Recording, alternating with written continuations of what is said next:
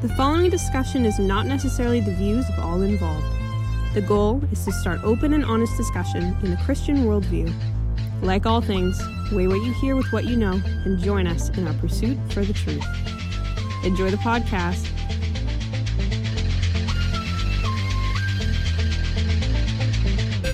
What was the last 5 minutes? That was rough. Oh, you mean the sword that you killed Goliath with that's sitting right behind the ephod wrapped in a cloth? You better not take it. And the earth is only 6,000 years old, right? No. That's what this means. No.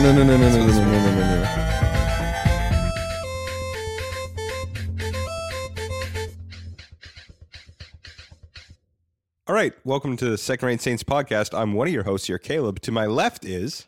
I'm Joshua. To my left is... I'm Joel. And to my left? It's me, Caleb again. We've gone full circle. We are missing both Stuart and Colton. Very, very sad times. But the show must go on. Joel, what does the show do on the internet? Yeah, we got a website, secondраtesaints.com. We've got an email, secondраtesaints@gmail.com. And we've got Instagram and Twitter, which is also under the name of Second Rate Saints. If you want to keep an eye on what we're doing and are excited to see what other projects Second Rate Saints takes on as a group, then definitely make sure to follow along. We'll see where this thing ends up in a year. Cool. Yeah. So because I'm halfway through way too many books, and I'm not actually very good at finishing the books that I read. Joel, what have you read? Since I don't have anything, we'll get Joel to do it. So, mine's not even a book. Mine is a lecture that I listened to on Audible in the Great Courses series, which is kind of awesome. And it's Cities of the Ancient World. And I find a lot of times when I'm doing context studies for a lot of Old Testament books, especially like early Canaanite stuff, is super helpful for kind of like fleshing out my view of the world. In the Old Testament. But so I listened through this. It's like a 13-hour lecture or something like that. Great courses are great. Great courses have been really good. I also got through their History of Secret Societies one, but I'm not going to talk about that today. It was really good, actually. That one was awesome as well. But I think, The Cities of the Ancient World, which is by the lecturer Stephen L. Tuck from Miami University. So in going over a city, what would they cover? Just as much as we know about it, like culture, Yeah, so his economics? standard for a city is any group of buildings connected by culture, religion, or economy. Yeah, it's super interesting. That's so vague. It is super vague, but he makes a pretty bold claim at the beginning of his lecture, especially talking about Sumerian societies, that the first reason to group together was not necessarily for food, and it was not necessarily for the economy. It was for religion. Not even defense. No, it wouldn't be defense either. But it seems that defense would be a byproduct of that they might attribute to their god. It's super interesting how that works. Fair enough. That there was almost the mentality of protection from having a holy site may have actually increased their defense, which is so cool. So religion's the bootlegger for defense. Yeah, basically.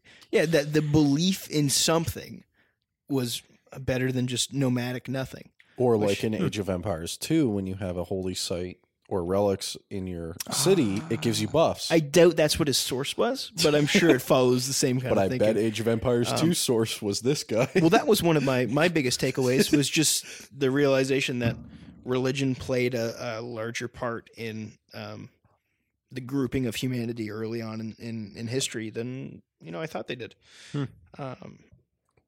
Definitely makes a lot more sense in like a Canaanite context, where their cities would be built around temples, that there would be nothing in their city not related to that religious practice. Right. And that even lines up with, like we covered it in our Tower of Babel episode, how the religious structure would go up first. Yeah. And then the rest would follow around. Now, he's not in any way a biblical scholar or a theologian of any kind. He's got his PhD in history. And that's where he spends all of his time. So you might not, like in listening to these lectures, and I would say any lecture that's not from a Christian perspective, you might have to draw some of your own lines there. right? Like he's going to present evidence that may still complement the Christian worldview, but is not intended to. Mm-hmm. Well, that's one of the things I've noticed with the Great Courses is sometimes, especially even their stuff on explicitly Christian stuff, they'll bring in Bart scholars. Ehrman Yeah, or Bart whatever. Ehrman for your New Testament stuff. But then every now and then they pull in like some Catholic lecturer for the Old Testament that I've been listening to through the Great Courses. I think both of us are listening to that. That was a good one. There was another one I listened to on Luke Timothy Johnson. Is that his name? Mm-hmm. Yeah, he was a Benedictine monk. That Was he a monk? yeah, at some point, and he stopped. Like he left the I forget what the term is for where they stay, but it's not a monastery. It's something slightly more relaxed than that. But yeah, he does a lot of writing on Paul, and so he had a lecture with the Great Courses. So sometimes they have really good guys, but I would always recommend looking up kind of who's behind the lecture before you start listening to it. Fair enough. Yeah, sorry, this isn't supposed to be about that specifically, but more about ancient cities. Walls are awesome. Makes the story of Jericho a lot more again, more tangible when you realize how everything's laid out. Even when we get into kind of our section of Samuel tonight, it's really helpful for me to visualize what, cities at the turn of the Bronze Age look like, right? Just, have those mindsets. It goes over a little bit of Nineveh's construction, which helped us for that could be Jonah fascinating episode, talking about how the walls were structured. And, How tall were they? I don't remember how tall the walls were at Nineveh. Do you? Darn. Go with Xenophon's description because it's 150 feet tall. Yeah. Which account is cooler? Well, that's obviously the real one. Another one I thought about, or never thought about, realized while listening to this lecture, is how many cities kind of disappeared. Because, if you're making bricks out of mud, we don't know what the first Babylonian Empire looked like because they built everything out of mud bricks. And one of the significant parts of the Tower of Babel is that, they wouldn't know how to fire bricks in the same way that the scripture tells us they did. So there's like a discrepancy there that we don't know what the original Babylonian Empire looks like. And we really can only go off the stories of scripture, even though they tell us inaccurately how it was built. Well, yeah, and that depends. We went over this in our Tower of Babel episode, which if you haven't heard that, recommend go give that a listen. And that's if the historical record so far has ruled that out. Yeah. Because it might be that in 50, 30, whatever years that we do find. Kind of. Yeah. It is kind of like if we didn't. The fact that there is no bricks from that period is very indicative that, Yes. Yeah. No, all I mean is that we haven't searched everywhere yet. This is true. So yes, there's a danger in not trusting scripture or seeing archaeology in this sense, or lectures like early development of cities as disproving the Bible. And I don't think it's a good way to look at it. And I think it does help build the world around the text. But I think an example of a terrible biblical archaeologist that has only set us back is Ron Wyatt. Right? We can talk about that all the time. Like faking evidence in the Red Sea is not helpful for the cause of Christianity. No. So be wary whatever you read. There's going to be a tinge of bias to it. Yeah. Just be careful what you go for ancient history. Yeah, no, the only example I would use as the wait and see what history has to show is the Bible being the only record of the Hittite Empire until the 70s, and then they just found a whole empire. Yeah. The Hittite Empire is so cool. I'm listening to another Great Courses series right now called Empires Before Alexander. Yeah. So good. Sargon the Great. Yeah. Pretty great. Awesome. It's Yeah. a bit brutal. Speaking of empires, not much of an empire. Let's talk about a tiny kingdom. Tiny kingdom of Israel, the Empire of David. But before we get there, yes, we're going over his rise and following through First Samuel, now. Josh, what did we do previously on Samuel? Previously on Samuel, so David goes back from the area of Naioth where he was hiding with Samuel, and goes back to Saul's house and talks with Jonathan, and takes all his clothes, but like in a bro way. That happens. That happens with That was the chapter before. And he talks with Jonathan about how, hey, why is your dad trying to kill me? Why is he trying to hunt me down? And Jonathan's like, I don't know what you're talking about. He would never do that. He's promised me that he wouldn't try to kill you anymore. And David's like, well, he is, and we need to do something about that. So they devise a plan on how to test Saul's heart at the next New Moon Festival dinner at their house, which David has to attend. But he doesn't, to see how Saul will react. And Jonathan and him devise a plan on if he acts harshly or if he acts gracefully towards David not being there. And they set up a system on a way for Jonathan to be able to tell David without letting anybody know that he's telling David that the outcome, by firing some arrows and getting a servant boy to go grab the arrows. And then the servant boy would tell David what's going on. And so they find out that Jonathan finds out that Saul is still trying to kill David. He outs himself in the court. Saul even tries to kill his own son. And Jonathan is livid, weeps by himself because of his father's attempt and heart, breaking of promise, breaking of trust, showing of how evil he is. I think it's how much shame he has done to David. Yeah. I think that's kind of the thrust of that text, where it's like David's not even sad at like his own relationship to his father. He's like, why is my dad being this guy? Yeah. Why is he doing this to David? Well, I think it's important that the last thing that pulls Jonathan and Saul apart is Saul. It's not David. Right? It's not David pulling Saul away from the dynastic family. It is Saul himself. Yeah. And so David and Jonathan weep together. They say their goodbyes, and David leaves. And that leaves us where we are today. And in the secret message originally, and then they talk and whatnot. But he does so, hey, leave quickly, run, like urgent. You need to get out of here now. Yeah. And that was 1 Samuel 20, and we are now doing 1 Samuel 21 and 22. So I shall start reading. Then David came to Nob, to Ahimelech the priest, and Ahimelech came to meet David, trembling, and said to him, why are you alone, and no one with you? And David said to Ahimelech the priest, the king has charged me with a matter and said to me, let no one know anything of the matter about which I send you and with which I have charged you.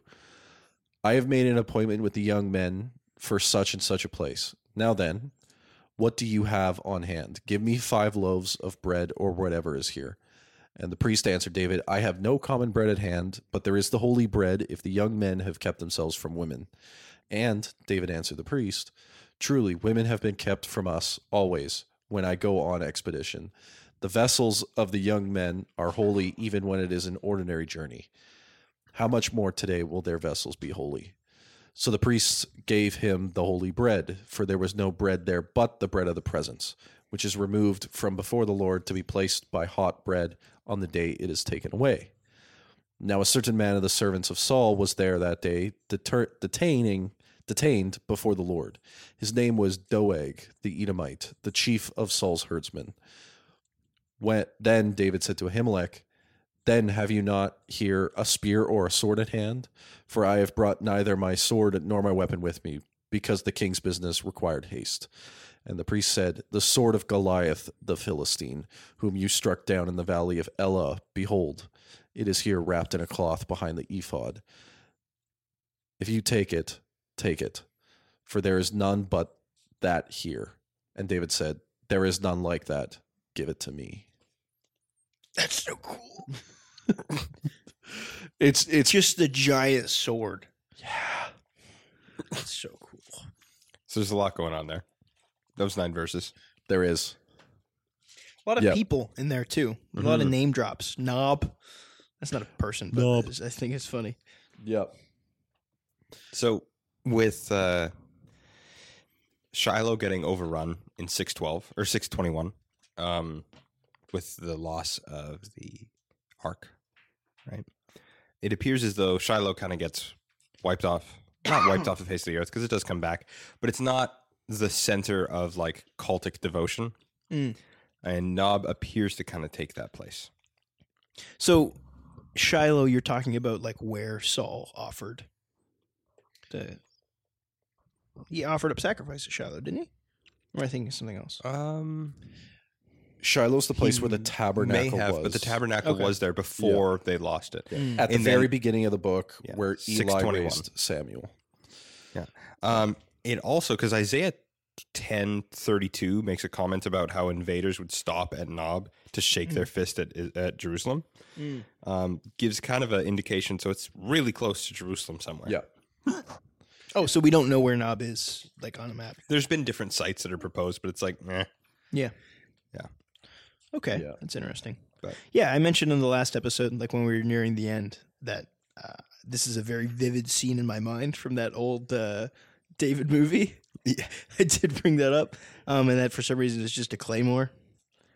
Again, I want to bring that up. All I can picture is a modern, like, Yeah. anti-personal claymore, Yeah. like a bomb. Oh, no, that's so good. All I can picture is David pulls out a claymore. Yeah. So, Nob was not only like it's close to the city of Jerusalem, it's also served as a sanctuary city for the descendants of Aaron. Yes, because it's the one Levites go to if they've committed a crime. Yeah. Okay. Yeah. So it's a natural place to move from Shiloh to Nob because all of Aaron's descendants are the ones that run the tabernacle. So Nob is just the Vatican. Now it is. Is that a bad thing to say?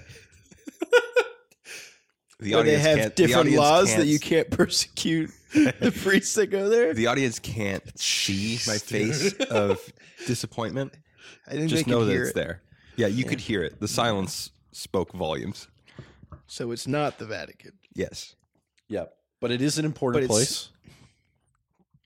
It's just a place priests go It's to not- get away from legal repercussions. It's not Yeah. ordinary place versus Vatican. There may be other places. There's somewhere in between, but I'm a man of extremes. Yeah. So David shows up to the temple with a group of men. No. Yeah. Yeah, he has soldiers with him, doesn't he? Yeah. Verse 1, why are you alone and Okay. no one with No, you? but when he eats, the priest asks, "Have the men you're with?" Yeah, because he been makes with women?" reference to, I'm going to meet men at such and Yes. such a place. Yes. Okay, now I understand. Yes. He's going to meet men. Yes. Yep. Oh, it's cave time. No, well, that comes shortly. Oh my goodness. Yeah. So There is a anyway, so significant time he jump, shows up. Okay, so he shows up, and it's just him. And there's two reasons, at least two proposed reasons from what I could find of why Ahimelech comes out and he's like, "Oh, hey, what are you doing? Yeah. Hi." One of is this is David who's killed thousands of people. and Well, he's a Saul young man. killed thousands. He killed tens Tens of of thousands. Okay, you get the Please listen to the I'm propaganda. not. It's God's word. Yeah. Yeah, so he's a warrior machine. And he's the one whom Saul has put in charge of the men of war, right? That is in 18:5.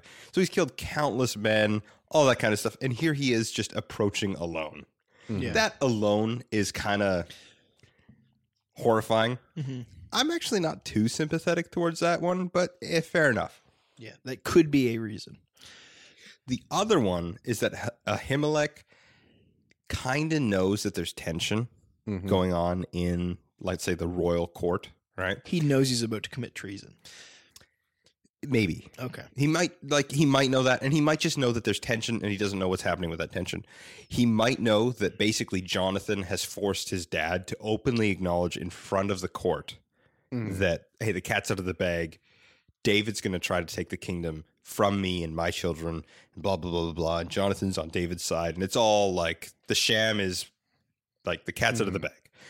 Ahimelech may know that. He may not. Regardless. So if Ahimelech knows that David, if there's tension in the courtroom, David's on one side, Jonathan might be on that side too, and Saul's over here, and he may know that Saul's servant, Doeg, is there and is witnessing to anything that happens. Yeah. Okay. That may be the other reason, is he's like, oh, there's tension, here comes the one side, and I know that there's a spy. Yeah. Yeah. And Doeg, the chief herdsman, there's three kind of ways. So the title is chief of shepherds. But that can mean mercenary. That can mean a runner, like a spy runner that sends information back and forth to the king. Okay. And that can also mean like an administrative guy who could be a scribe. The guy who is listed as writing down the Dead Sea Scrolls is listed as chief of shepherds. I also read it somewhere, although that is not the literal translation, that they made the argument how it's in reference to like kind of inner guard type stuff. And that would make sense. He's a mercenary. David hires mercenaries to be his bodyguards and kind of his most tightly knit men. So when they say shepherd of shepherds, I mean they're looking out for the shepherd being the king? People, there's so many ways to take that word. That's the idea, though. Yeah. Okay. So that any one of those things kind of could be there. Either way, we do know he's a Moabite. Yeah. And he's loyal to Saul. Yeah. Because in most... He's an Edomite, isn't he? Edomite. Sorry. Moabites come later in the story. Yeah. Okay. Because most mercenaries to a king were often not the people from the kingdom that they ruled. Yeah. Because, same with David's mighty men. Most of them are not Israeli. Well, isn't that how there was a speculation of that when we went through Goliath's story, that he wasn't a Philistine. He was just living in Gath. That's going to come up. Okay. Yeah. Yeah. It's probably good to go over who Ahimelech is or was. High priest, probably. People make claims that he's tied to Eli, and I think that makes sense. You can draw some lines there. But yeah, he'd be some sort of distant relative of Eli. Interesting. Not direct, obviously. Just because of Levitical heritage stuff, is there? Okay. Yeah, that's the connection there. Yeah. And Shiloh, is Shiloh where Samuel starts off? Yeah. Shiloh is the place where Hannah and whatever his name is. Oh, I forget his name. No one remembers Samuel's dad. Goes to and Eli's there, and then that's where they're at Shiloh. Okay, that's what I was going to say. Is that where but the temple is said to be? Samuel runs his stuff, he's out of Ramah, which is where his family was from. Yeah. Another cool thing is what was next? There was the purity thing of eating of the bread of presence, because in Leviticus that bread which was set on the table outside the most holy place is supposed to be replaced by, so there's 12 loaves of bread, one loaf of bread for each tribe of Israel, and that bread is supposed to be replaced every Sabbath. And after that time period, the priest and his family are to eat it, and that's the most important meal of their duty that they get. Gotcha. And then after that, it's the meat from the sacrifices that they eat, that they get a portion of, because they're not allowed to work the same way that everybody else is. So they get portions of sacrifices and stuff like that. Yep. So they're supposed to eat that after the week, which means they're not getting it this time. And David's taking it. And because he's high priest, he's allowed to give it. He's not really, though. And it makes a big deal out of it in the New Testament. Right? I read one commentator kind of go, there were probably development of ideas on protecting the bread of the presence. Yeah. And that may have been not. It might be. So the practice itself may have been malleable at this time. Yeah. Okay. Yeah. And it's that, or if you go with the route that it was not malleable, this is in effect showing you how Eli and his family's corruption is still going on, but it worked to God's benefit. Yeah. But I don't get that. yeah. Do you think there's like a subtext of this is meant to be for those who do God's work, and now that's David? Or do you think it's not that deep? I mean, it goes along with the idea of king priest, but that gets developed way later in the later prophets after the exile with Jeshua. I don't think so. At least not. I'm not super convinced of that. Yeah. Okay. Yeah. No, I was just wondering if you thought there was that much imagery going on there. Yeah. The ephod that the sword's hidden behind. Mm-hmm. Is it special, Josh? So is it the same ephod that's worn by a priest? So fun fact, the Ark of the Covenant's not in the tabernacle. They don't say it's in the tabernacle. No, because David brings it to the tabernacle later when he's king. Oh, yeah. It's still outside of that guy's farm after the battle when it gets brought back. You think it's still outside? Well, that's where David grabs it from. That's where David grabs it from. And he brings it to Jerusalem. Yeah. And so it's possible that the ephod, the commentators in the historical work by Walton Matthews and Chavalis say that the ephod is probably the most important relic right now, like holy piece, being the piece of the high priest. So it's probably on the stand in the room, not being used, and that's why the sword is there. And the reason the sword is there is for the same reason the ark was in the temple of Dagon, as a holy relic taken from a defeated champion. You know, because it's a demon sword. That's pretty cool. Well, giant sword. Yeah, demon sword. I Yeah. get it. Here's the thing. In Judges 8:27, and Gideon made an ephod and put it in his city of Ophrah, and all of Israel whored after it, and it became the snare to Gideon and to his family. Mm-hmm. Yeah. Other commentators, such as Klein, this would be the word biblical commentator, would go, the ephod behind which the sword was hidden was not a linen garment, but rather a divine image. And then he references that verse in Judges, or perhaps an oracle-producing article associated elsewhere with Ahijah and the brother of Elimelech. Yeah. So he just traces that ephod directly from It's Judges. just like idolatry. That's a hard sell for me. That's so cool. I'm putting that in whatever I read about idolatry. But I'm not, because I already am kind of weirded out, and I don't like I do think that there's something going on with the icon or the idols that Michael used to pretend as though David was in bed. Yeah. We already know there's some unhealthy idolatry stuff going on in Israel at this time. Yeah. So.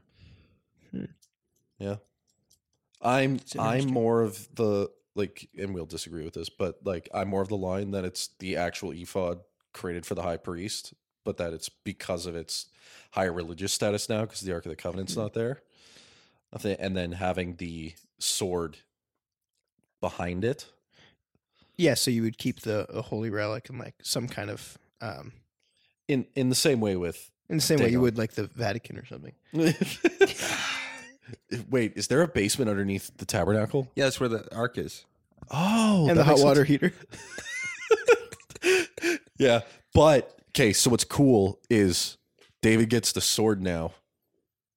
Yes, he has the demon sword. That's so cool. Yes, Goliath. Should I not call it that? Just because? Well, now we need to explain what Nephilim are. They're demons. Anyways, let's keep going. And Goliath is one of them because he's really tall and can hold 900 pounds of armor. And he's not blind. Anyways, let's keep going.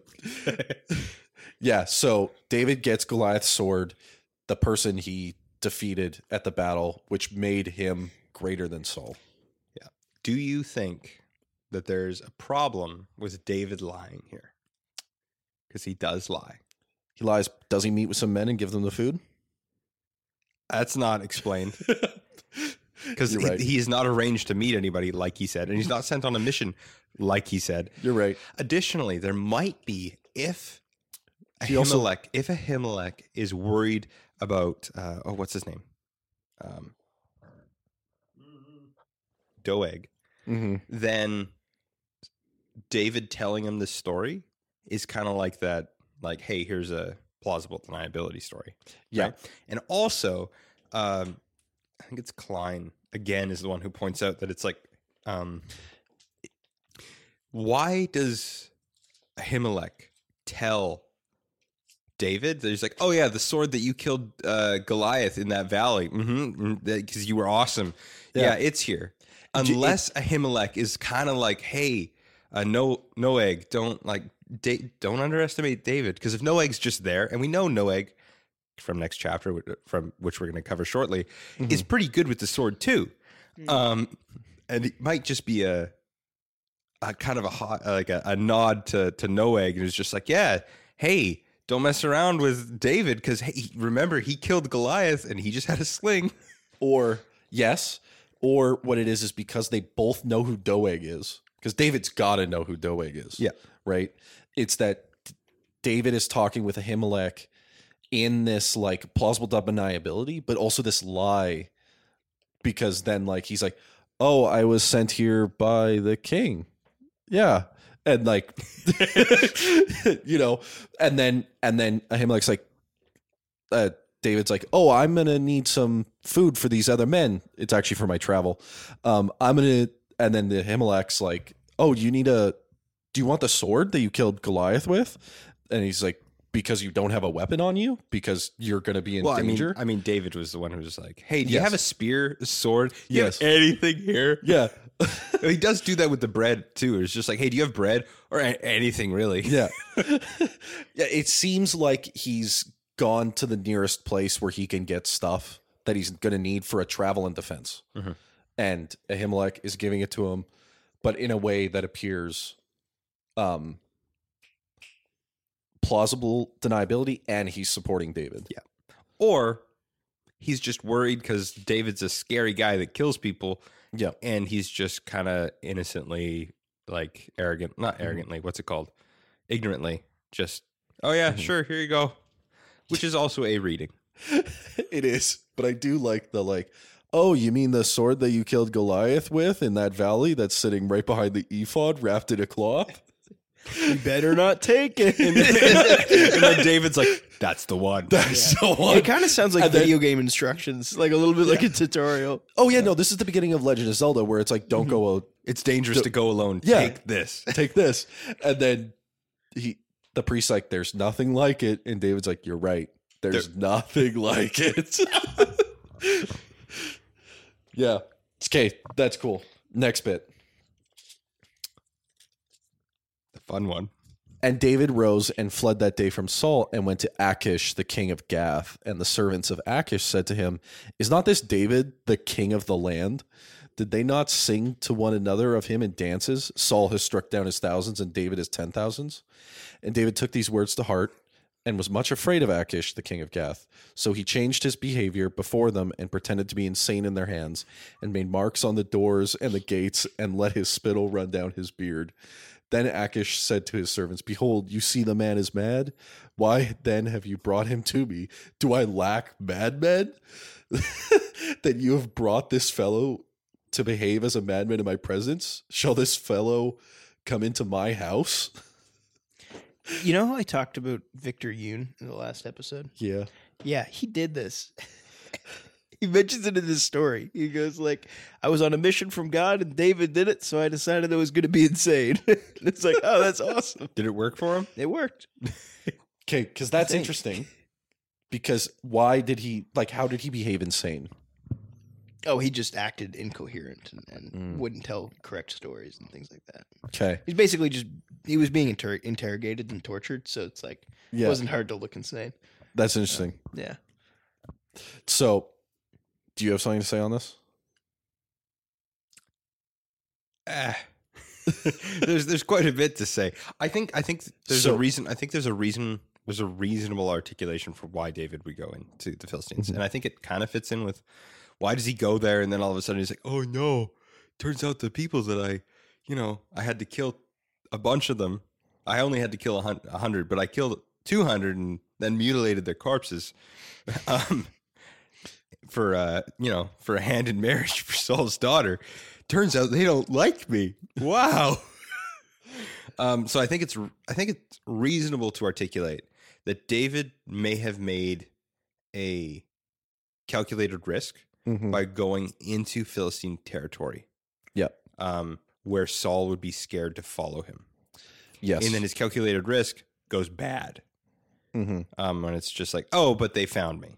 And so what is he going to do? He's going to pretend to be insane. Yeah. Which gets into something that you were talking about, how it's like. So David is going into Gath because another cool, interesting note is Gath is where Goliath is from, which is interesting. And then also the going of there, like you're saying, to the Philistines, to the place where Saul's afraid, is also maybe, if he works with them, because he killed their champion and because he has been so effective against them, and he's saying, hey, I'll ally with you against Saul, that's both a benefit to the Philistines and his way to become king. See, maybe that competes with my articulation, which is fine. Yeah. The other thing is the going insane, Joel, this is super cool. I found this out, is the same word used here is in all the prophets later on, is the same word used for when somebody is in the Holy Spirit. What I read is sometimes, not all. Yeah. And for like ecstatic speech stuff. And so the acting insane is interesting because the Philistines and a bunch of the other countries around that area, if somebody was acting crazy like they were the messenger of the gods, they weren't allowed to kill them. And so they wouldn't be allowed in like polite society. Yeah, you were ostracized, but you couldn't be killed, which meant that's like David was trying to get into the group, but he'll be satisfied with just not being killed. Which meant that if Saul tried to go into the Philistine lands, the Philistines would not let Saul kill him because he's a messenger of the gods. Yeah, but I also think that if Saul just came into Philistine lands, it would be open war anyway. Yes. Yeah. But he would be with all the other men that are crazy. And that's why the Gath guys. Well, there's also like an offhanded comment where he's just like, I already have enough crazy people in my city. What's wrong with you? Don't bring him in here. Gath is so funny. So this is cool. We kind of mentioned this in the Goliath episode, but David is becoming Goliath. Yeah. He has his sword and he's an exile in Philistine lands. Which is what Goliath was. That's what his name meant. Exile. And he's the one that Saul is afraid of. And he is empowered, quote unquote, by a spirit. Yeah. That's pretty cool. So, yeah, the insanity could just be, it's not Holy Spirit, but he's faking it. He's faking it. He's faking, okay, acting like he is a prophet. Yeah. So he's lied twice now for safety. He may be banging on the doors also, or spitting on them, either way. Oh, yeah. Also, question. When you picture David, do you picture him with a beard? Yeah. Really? Okay. I don't. Neither do I. Yeah. And yet the text here says that he just Do you think that's because in the West we often think of Aragorn when we think of David? Doesn't Aragorn have a bad beard, like a short beard? Does he? I think so. No, when they're going to Mordor, he's... I don't know. It's just Michelangelo's David doesn't have a beard, and so I don't know. I've never pictured him with a beard. Yeah. Fair enough. Yeah. Okay. Something I found out about the Philistine king there. Yes. Is that he might not be a Philistine king. Mm-hmm. Yeah. Okay, so I found something on that too. Say it. Yeah, he's probably just a Canaanite vassal or possibly a commander over a region. Is it because of the Assyrian text? I don't know the exact reason for it. I just know that there's like a subservience to him. That he's not kind of top dog. He's like, he could possibly be in a similar position to David. Yeah. Where he's also the king over those men. And he basically switches sides completely.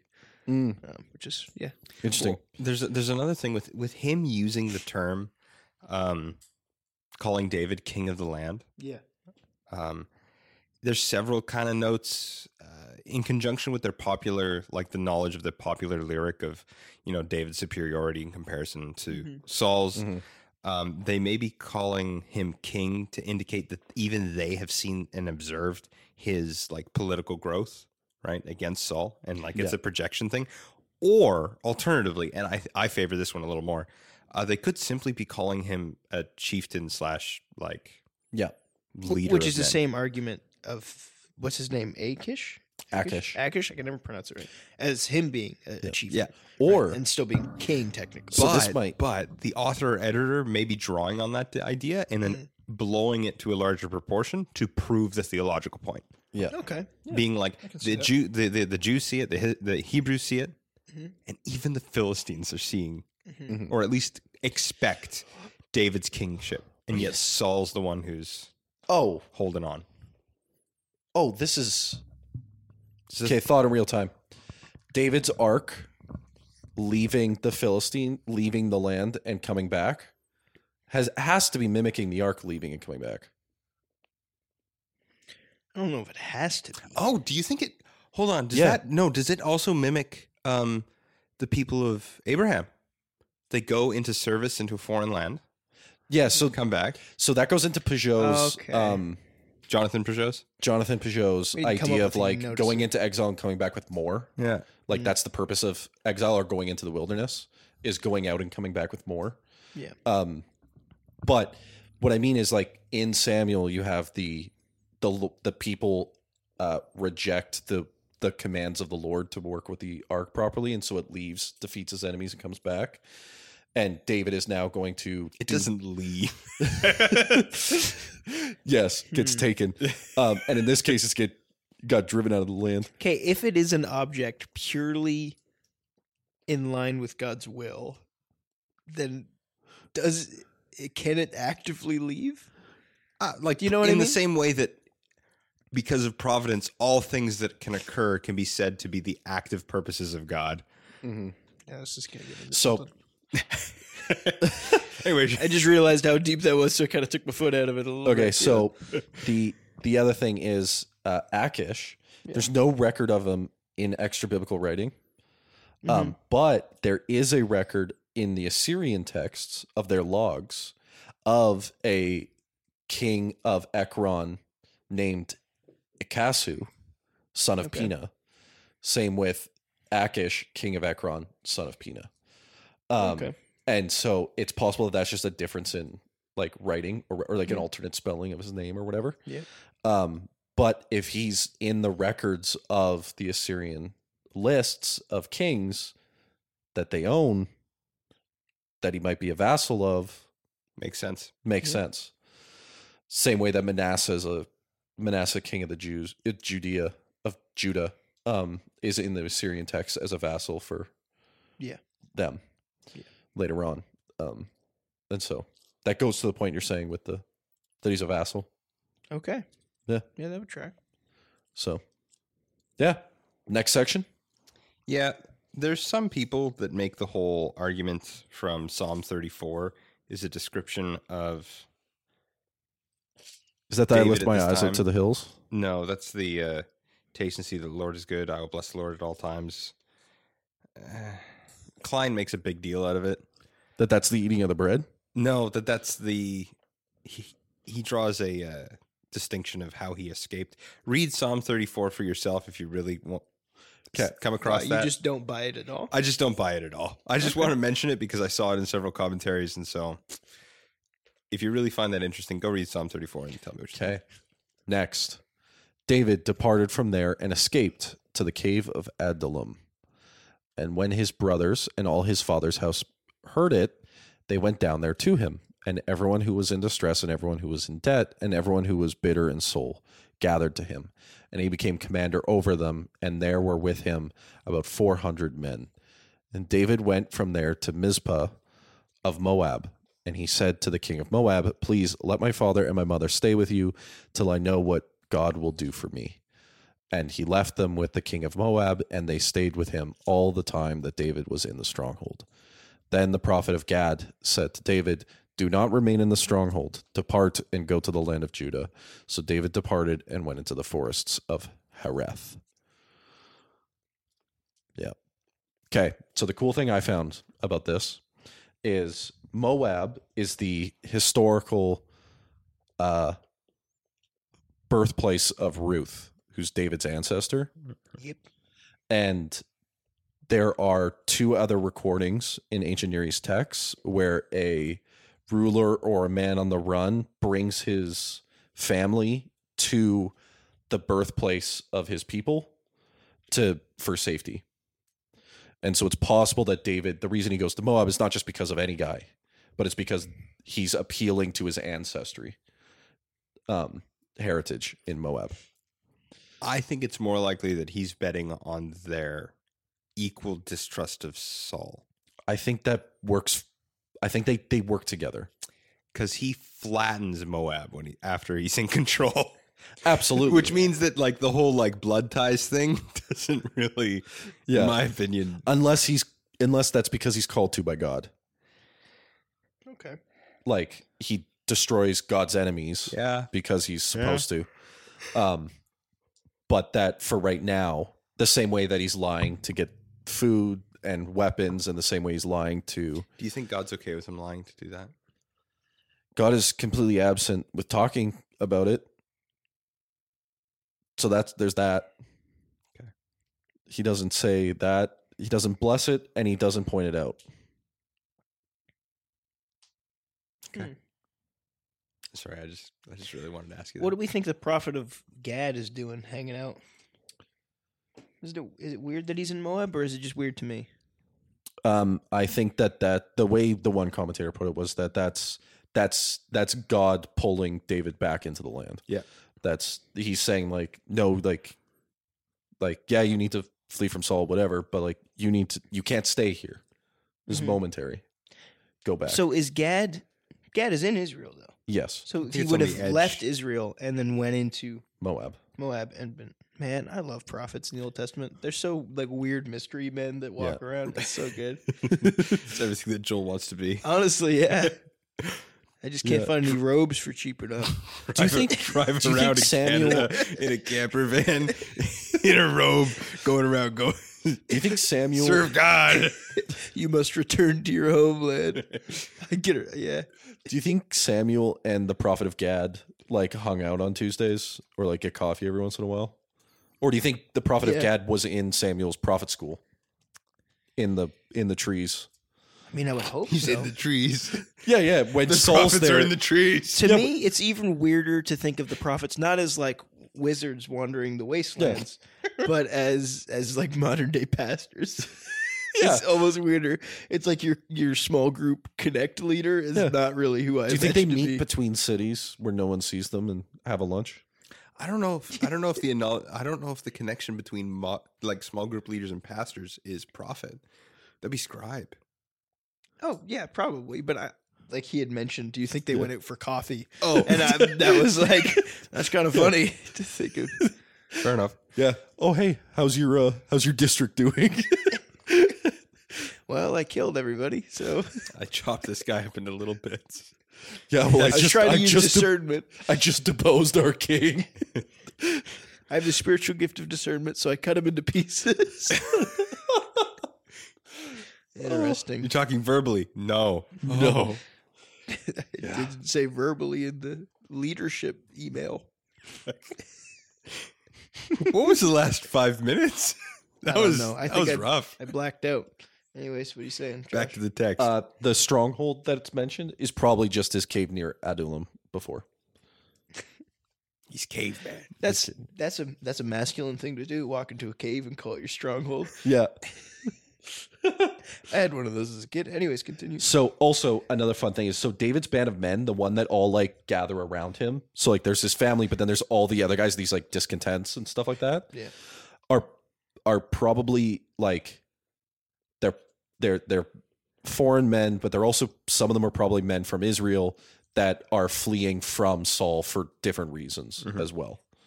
And the specific word for them are called Habiru, which are mercenaries and men who saw an opportunity to overthrow Saul. I just like to think that David's older brother that was talking down to him at the battle with Goliath is now just like, yeah, man, we're with you. Well, no, just imagine like he comes by, like they all come to him to be saved and go to Moab, and he's walking around with Goliath's sword on his back. That's so cool. And he's now this like warrior that has led Israel to countless victories. And his brother was like, hey, why don't you get a real job? Go back to the sheep. Go back to the sheep. Keep beating up bears. What is this? What is a word? What is wrong with you? That's it's so good. Yeah. The Habiru you mentioned. So if we're going to tie it back into the early cities, or actually it's not, it was the empires before Alexander I was listening to. He makes a case for the Habiru, as mentioned there, is also mentioned in a stele about the Hittite Empire.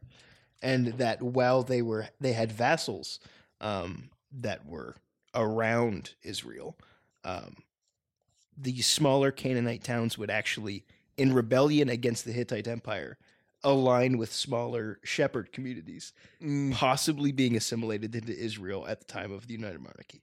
Oh, okay. So these people could have already been rebelling against another empire before Israel was even founded as having a king. Yeah. Which is very cool. So it could be that David joined the bandits in the foothills. Like these could have already been an existing That's group. definitely it. Yeah. Like these guys are all... But they're attested to in exterior sources. Yes. Which is very cool. Yeah. Okay. The next section. Now Saul heard that David was discovered and that the men who were with him, Saul was sitting at Gibeah under the tamarisk tree on the height with his spear in his hand, and all his servants were standing about him. And Saul said to his servants who stood about him, hear now, people of Benjamin, will the son of Jesse give every one of your fields and vineyards? Will give every one of you fields and vineyards? Will he make you all commanders of thousands and commanders of hundreds? That all of you have conspired against me. No one discloses to me when my son makes a covenant with the son of Jesse. None of you is sorry for me or discloses to me that my son has stirred up my servant against me to lie in wait as is this day, as at this day. Then answered Doeg the Edomite who stood with the servants of Saul, I saw the son of Jesse coming to Nob, to Ahimelech the son of Ahitub. And he inquired of the Lord for him and gave him provisions and gave him the sword of Goliath, the Philistine. So interesting. He's called a Philistine there, but whatever, we know. Yeah. Nobody likes a tattletale. At least his name is symbolizing exile. 2 points. Yes. Also, ESV says, what does it say? A high place? Mm-hmm. Tree on the heights. Another translation is a high place. Yes. Which I think is continuing on with the weird allusion to idolatry stuff going on here. That's kind of weirdly in the background. At least that's my thought. Well, additionally, it's funny that he always has a spear with him. And additionally, so I guess 3 points. It seems like ever since the tension broke out in the open court, even his advisors and whatnot are just not saying anything. Yeah. And even Saul just openly acknowledges, Joel has mentioned that it's first it's Michael that he's brought over, David's brought over into his camp. Then it's Jonathan. And now to a certain degree, it's even just the higher nobles. It's the administration that he's brought over. Yeah. And he's just and Saul's he's surrounded by people that won't really serve him because they're just Yep. David's, but he can't kill them. They're the elite, right? And so all of his, let's say the court, the nobles are just not saying any information. So Doeg breaks the ice. Doeg, sorry. No, it's okay. So he tells him what's up because it seems like Doeg is his faithful, he's the worm tongue to Saruman. The one guy that he has. Yeah. But also, so underneath the tamarisk tree is on the high place. High place doesn't always denote evil, like bad worship place. No, it doesn't. Because it just denotes place of worship, doesn't just it? denotes place of worship. Okay. But when the temple gets formed and wherever the blah, blah, blah, if it's not the place God designated as a place to worship him, then it gets iffy. Specifically, if it's to another god, always bad. So, like, for example, Saul makes a sacrifice at a high place at one point, specifically for God as called by God. However, the tamarisk tree is very rare in that area, and being on a high place, kings would often hold court underneath holy designated places, and trees in the wilderness that are special were often those places. This just sounds more and more like... Yeah. He's got the demon sword, and then there's the ecstatic speech. Now we're going to go have the high council under the magic tree. Yeah. And well, no. Man, ancient world Deborah does the same wild. thing. She sits underneath a tree as the place where people come and receive counsel from her and word from God. Abraham, every time he meets with God, it's near the tree of Moreh or the tree of Meribah, and it's these specific tree places. Which is why idols are referred to as stumps, because they are bad places of worship. Exactly. Yes. Holy moly. So this joke from like second year in Bible college of a biblical theology of trees might be more legit. Dude, it's heavily linked to idolatry. That's Well, awesome. and then you could even link it to atonement, as in, like, finally a tree is given the method to save humanity. The tree of life. Yeah. Yeah. Well, the tree of life is, Jesus. in a way, the tree of death. Yeah. Yeah. Which is so cool. Yeah. And so... And I'm sorry. Yeah, no, it's okay. So Saul is like, he was near a tree in the same sense when he was counseling with his people while Jonathan went to go fight. And so you've got the same idea where you've got a high place that is probably religiously significant to the Benjaminites because he's in Benjamin at this point. He addresses them. And he addresses them. So it's probably their like more holy place that's significant to those people. And he's holding counsel with their leaders at the holy place and saying, hey, what's up? And he's got his spear that he's waiting to use to kill David with. That he always has on him. Because he's paranoid. Which is crazy. He hasn't had a... What is he? 3-0 right now? He's not very good Or at throwing 3-0, that sorry. one spear. 0 for 3. He's 0 for 3, and he's fighting a guy who's killed 10 times as many people as him. According to the lyric. Yep. Okay. Next. You guys ready? Yeah. The priests aren't. Then the king sent to summon Ahimelech the priest, the son of Ahitub, and all his father's house, and the priests who were at Nob, and all of them came to the king. And Saul said, hear now, son of Ahitub. And he answered, here I am, my lord. And Saul said to him, why have you conspired against me, you and the son of Jesse, in that you have given him bread and a sword that has inquired of God for him, and have inquired of God for him, so that he has risen against me to lie in wait as at this day? Then Ahimelech answered the king, and who among all your servants is so faithful as David? And who is the king's son-in-law and captain over your bodyguard, and honored in your house? Is today the first day that I have inquired of God for him? No. Let not the king impute anything to his servant or to all the house of my father, for your servant has known nothing of all of this, much or little. And the king said, you shall surely die, Ahimelech, you and all your father's house. And the king said to the guard who stood about him, turn and kill the priests of the Lord, because their hand also is with David. And they knew that he fled and did not disclose it to me. But the servants of the king would not put out their hand to strike the priests of the Lord. Then the king said to Doeg, you turn and strike to the priests. And Doeg the Edomite turned and struck down the priests, and he killed on that day 85 persons who wore the linen ephod. And Nob, the city of the priests, he put to the sword, both men and women, child and infant, ox and donkey, sheep he put to the sword. But one of the sons of Ahimelech, the son of Ahitub, named Abiathar, escaped and fled after David. And Abiathar told David, oh, I'm reading past it. Okay, can I say something before we start? Absolutely. Saul finally killed a whole city. Yeah. He devoted it to destruction. He devoted it to destruction for his own glory and paranoia. The priests of God, yeah. Yeah. No, Also note that when David asks, "Hey, do you have a sword, a spear, anything?" They're like, "Hey, we have this one sword." They give it to him, and then an army comes, and they're like, "Oh, we're gonna kill everybody. We're gonna kill women, children, sheep, everything." And But that's they the don't have point. a sword or a spear. But that's my point. Is that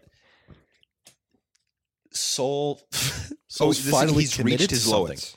No, He's reached his lowest. Not only that he's reached his lowest, this was the sort of thing he was supposed to do when he was obeying God. Sure. Like now in his disobedience, he's going fully through with things. He could not commit to holiness, but he can commit To sin. To sin. The fact that he said the priests are against me and then killed them all. Not just the priests of the Lord. Yeah. Or actually, it was the hand of the priests. Yeah. But it's also just the court is just like the no, of course No, we not. will not. And so he's leaning on the enemies of Israel to do his bidding. Mm-hmm. Where like The Edomites, descendants of Esau. Yes. Just, yeah. Who later become the Edomians, which is Herod's people. Yeah. Yeah. In the hunting of the anointed one, they kill a whole city. Yeah. So That seems pretty. similar. Yeah. Yeah. A paranoid king commanding the death of a city after anointed one, a new king that's supposed to replace him. and Obadiah doesn't have nice words for them after Yeah. Babylon comes in and absolutely wrecks Doeg ship. seems like in a TV series, he seems like the parallel villain that is built up alongside the hero that you're going to see a fight later on. Like in this passage. Like if you've read Dune, Fade Routha, the other character who's like raised as the other Messiah figure as opposed to Paul Atreides. Like they eventually have this like one-on-one fight. And they're like raised in parallel. Yeah. They're presented in parallel. Yeah. However, I think this is the last we hear of it, I know. isn't it? It just sounds like it's going to be that. The idea is that he's brought up as a foil. Yeah. Like, in opposition. Yeah, okay. because he's That'll be more understandable than Dune reference. No, you're right. But like David was the chief of of Saul's bodyguard, and Doeg is the chief of his mercenaries. And so he devotes on command of Saul an entire city to destruction. Like David goes and A sanctuary city. Yeah. Right. Which is the inverse of David going and destroying Philistines on Saul's command. Right. And so like you're seeing this like parallel between them. And yeah, it's wild. So cool. Anyways, the last section. But one of the sons of Ahimelech, the son of Ahitub, named Abiathar, escaped and fled after David. And Abiathar told David that Saul had killed the priests of the Lord. And David said to Abiathar, I knew on that day when Doeg the Edomite was there that he would surely tell Saul, I have occasioned the death of all of the persons of your father's house. Stay with me. Do not be afraid, for he who seeks my life seeks your life. With me you shall be in safekeeping. Rough. Yeah, David does nice stuff like this all the time where he's like, hey, come hang it with me. That's also a parallel line. So there's two things that have happened here. I just note this is completely separate that are related to the Gospels. So David goes on a trip around Israel and people start accumulating around him the same way that when Jesus goes on his ministry, people start accumulating around him. And then when he's like, the guy's like, I'm afraid because people are hunting me, right? David says, do not be afraid, like Jesus says to people and angels.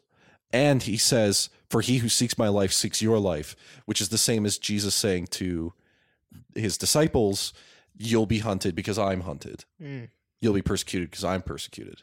And so there's a double parallel there between the people that follow David are being hunted like he's hunted, the same way that followers of Jesus are persecuted the way he's persecuted.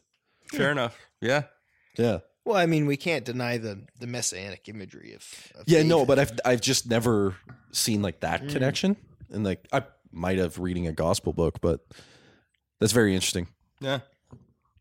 And with the political motivation of like he's here to be the new king.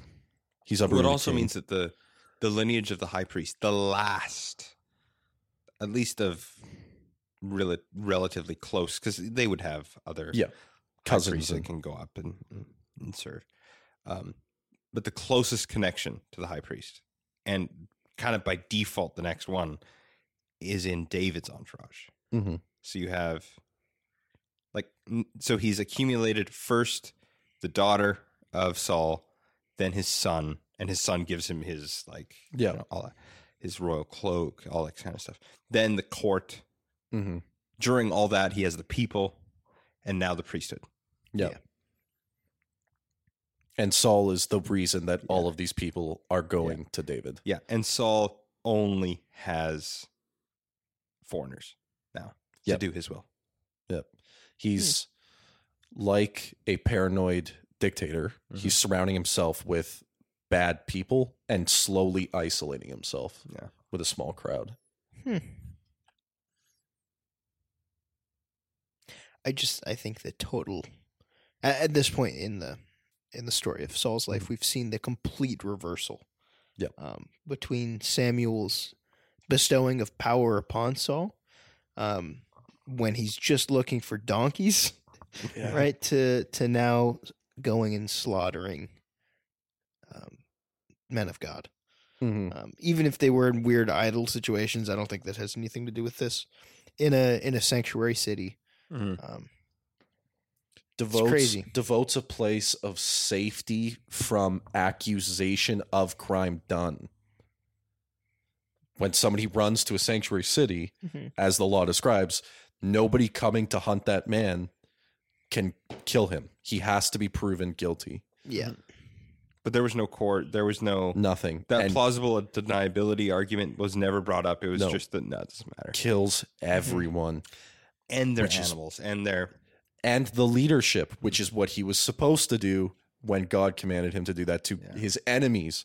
But no, he won't do that to his enemies. He is unsuccessful because Yes. Bucko escapes. Yeah. He has a problem with finally killing the top dog. Yeah. What a guy. What a tragic character. Yeah, at this Near the point, end, he at is this point, now he's being an idiot. But yeah, at this point he is now evil.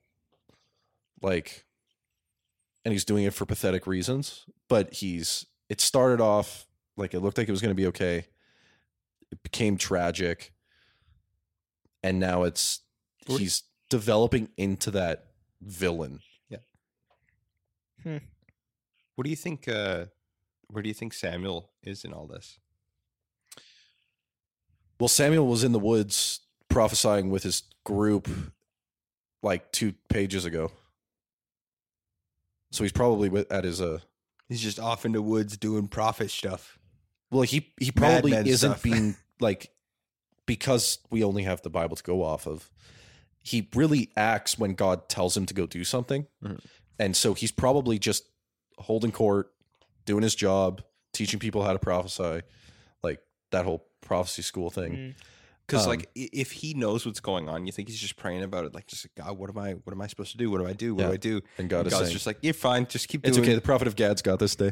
Yeah, he's in his diocese. You're fine. Yeah. Unless the prophet of Gad had an assignment from Samuel, but whatever. Which could very Yes. well be. Yeah. But I do, because at least in my mind, Samuel's probably losing his mind. yeah. Oh, well, 'Cause- he wept because of what Saul was becoming. And so at this point, he's just, what do I do, God? And there's just Yeah. nothing as far. Yeah. Well, it's odd you don't really hear from him in this Yeah. part of the story. Mm-hmm. There's no message to go accuse or save or Yep. anything. Yeah. And I think here's one thing to say about the lying, right? Is this book is this passage now, we're in the section. We started with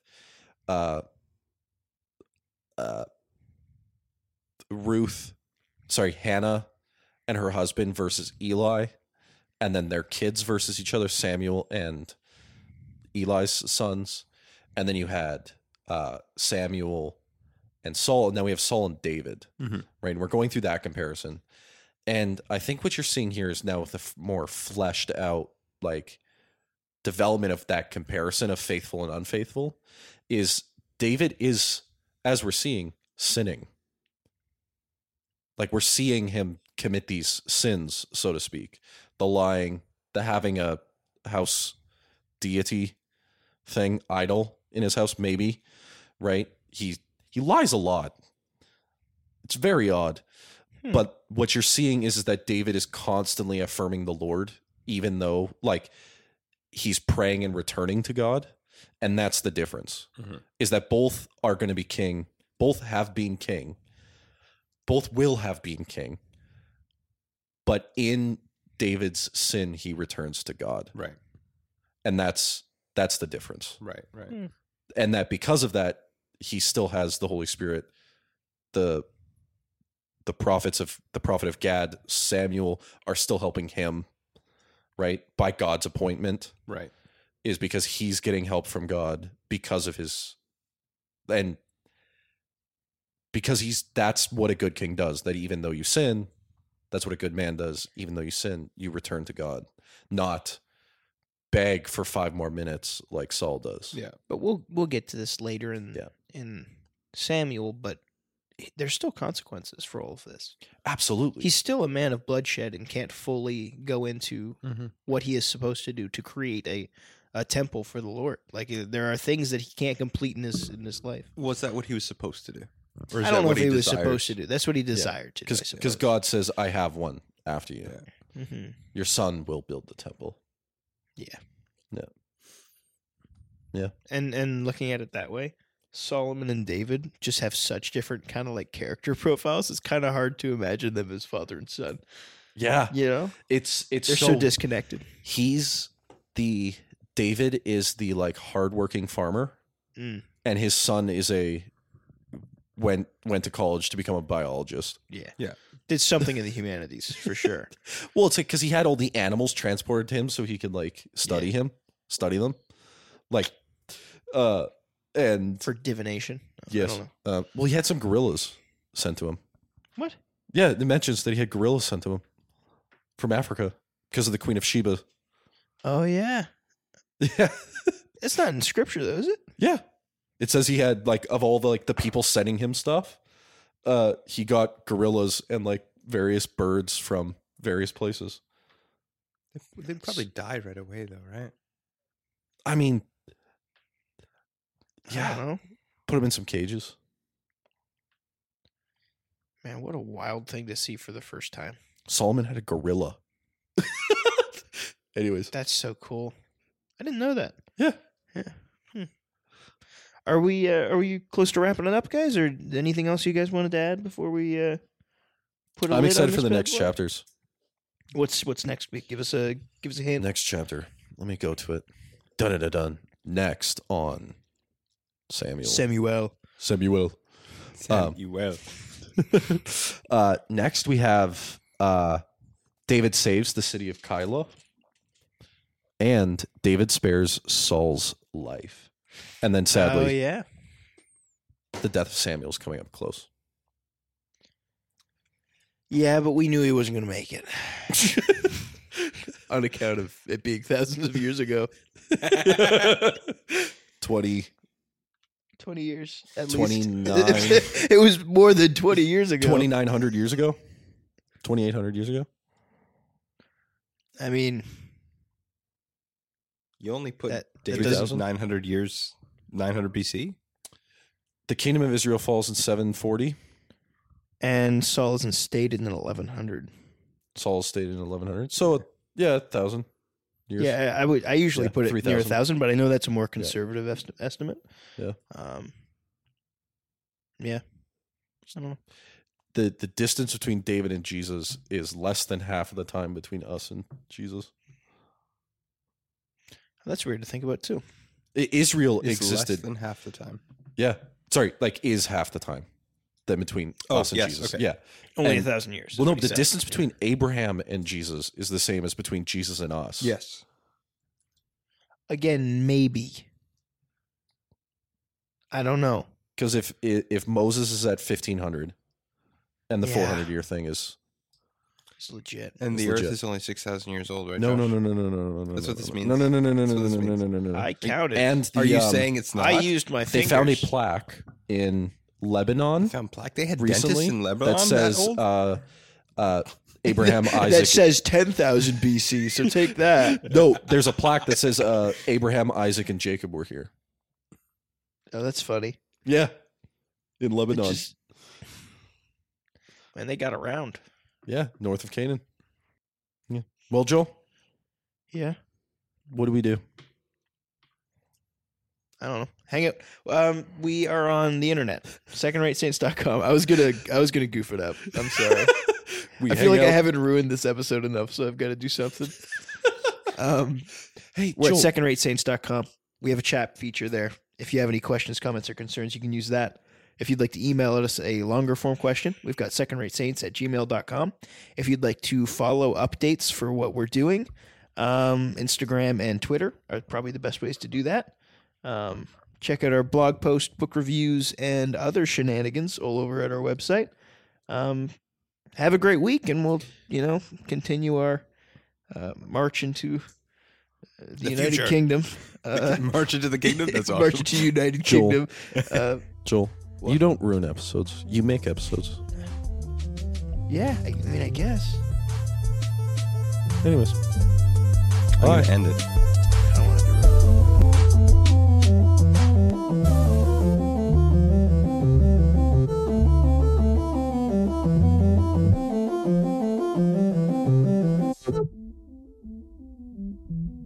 Man, this went nowhere.